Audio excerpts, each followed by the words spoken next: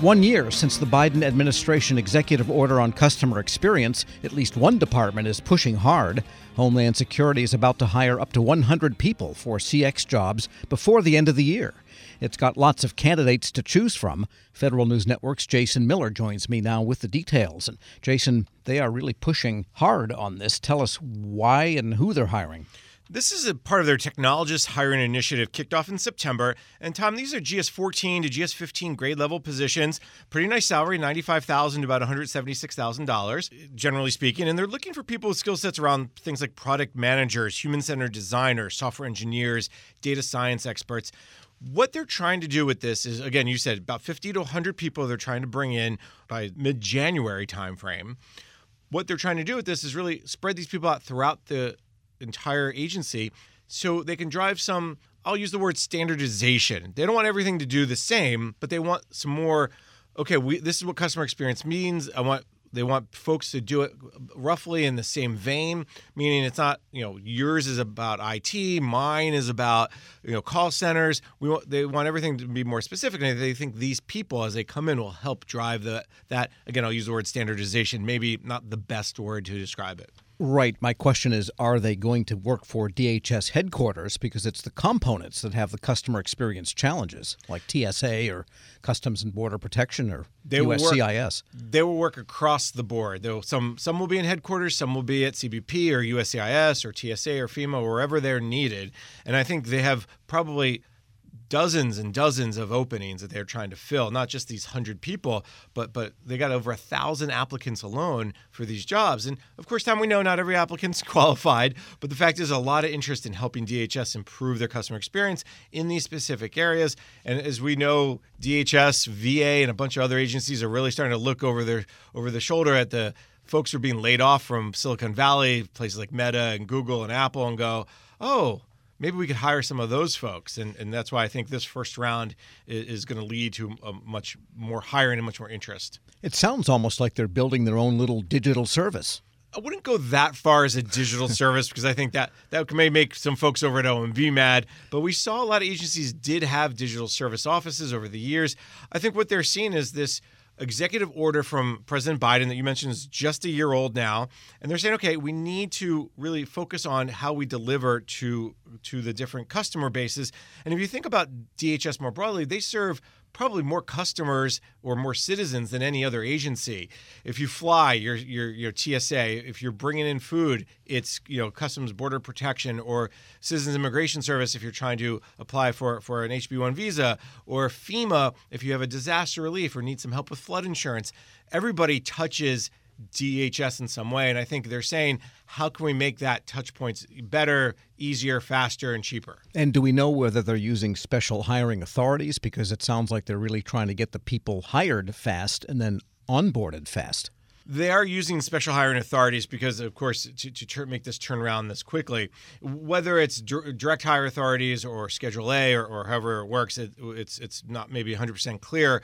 But I think what they're saying is, we know we need to get these people in place because we have this need, and we know the agency more broadly has this need. So how can we do it more quickly? And I think, based on the interest, they're going to get these folks in place. And how does DHS compare in your reporting to what other agencies are doing? Because everybody talks about customer experience, but it sounds like from the DHS standpoint, they consider it a specialized function that needs specialized teams. I think every agency has this focus specifically over the last year around what is customer experience, how does customer experience work, why does it matter? Tom, you and I hear this all the time. We talk to CIOs, we talk to others, chief human capital officers, and they always say, well, we have to understand what our customer needs are. What's the user experience like? And I think that DHS is trying to take that more internally and say, okay, we need to bring these people in to say, all right, what does it mean when the customer says this? Or what does it mean when we get this reaction to this type of website?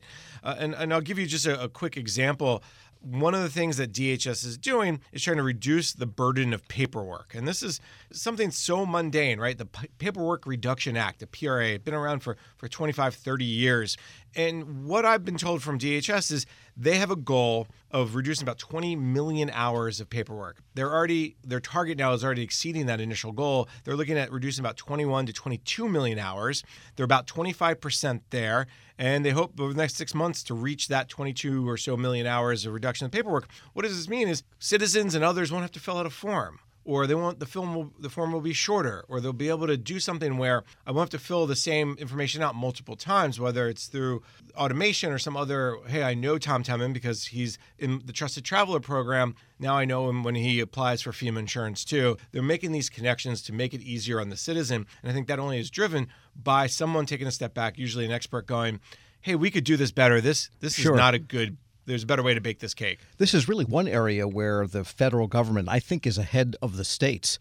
I know that in where I live and in several other states, just ordinary licenses, permissions, things you have to do, you've got to file, download forms and scan them and kind of mail them in again. You can email them at least and not snail mail. But in one case, the forms you have to give them back have to be a JPEG, not even a PDF. They can't take in. So you see all kinds of paperwork, semi-paperwork solutions, but there sounds like DHS wants to go totally digital. It seems like the fillable PDF has been around forever. Why aren't more folks using it? And some of that is concern over the difference between electronic signatures and wet signatures. If you sign that paperwork, they probably wanted a JPEG because they want to make sure you signed it versus you use a digital signature. I've reported, for instance, on the Labor Department, they did a pilot using the digital signature, and now they're like, hey, wow, this made such a big difference. Let's expand the pilot. I think a lot of agencies are in that same realm going, oh, can we apply the digital signature to really reduce, again, paperwork burden, time it takes, and to make it more automated? When we get this information from the citizen, we can then process it even faster. So I think where DHS stands is they're still a fairly young agency with a lot of challenges, a lot of differing mission areas, and I think they're trying to at least think about how to bring those better together. For instance, the pre-check program or the global entry program, two big programs, how could they bring those closer together is another area. Because the traveler, you and I, when we travel, don't know necessarily the difference between pre-check and global entry. We just do we get to go through the fast line for the TSA or the slow line? And I think that they're seeing that and going, okay, we just need to make it one door, if you will, for the traveler, but on the back end, not have it. So, well, are you this or that? You have to decide. And probably too early to tell, but somewhere in the background they need that ICAM type of update so that the identities that they're dealing with, especially at retail level, because employees have PIV cards and CAC cards, and that's not an issue. But for people coming in from the public, we all can't have CAC cards. So therefore, somehow our identity has to be verified, and even as it's shared in a federated way. DHS, without a doubt, has been one of the folks out in front of using the login.gov, a service from the General Services Administration. I think folks in different components have signed on early and are trying to take advantage of this kind of federated approach to identity. So I think you're right. They do recognize that need, that identity and access management is a huge piece of making the citizen experience better. Federal News Network's Jason Miller, thanks so much. My pleasure, Tom. And be sure to check out his story at federalnewsnetwork.com.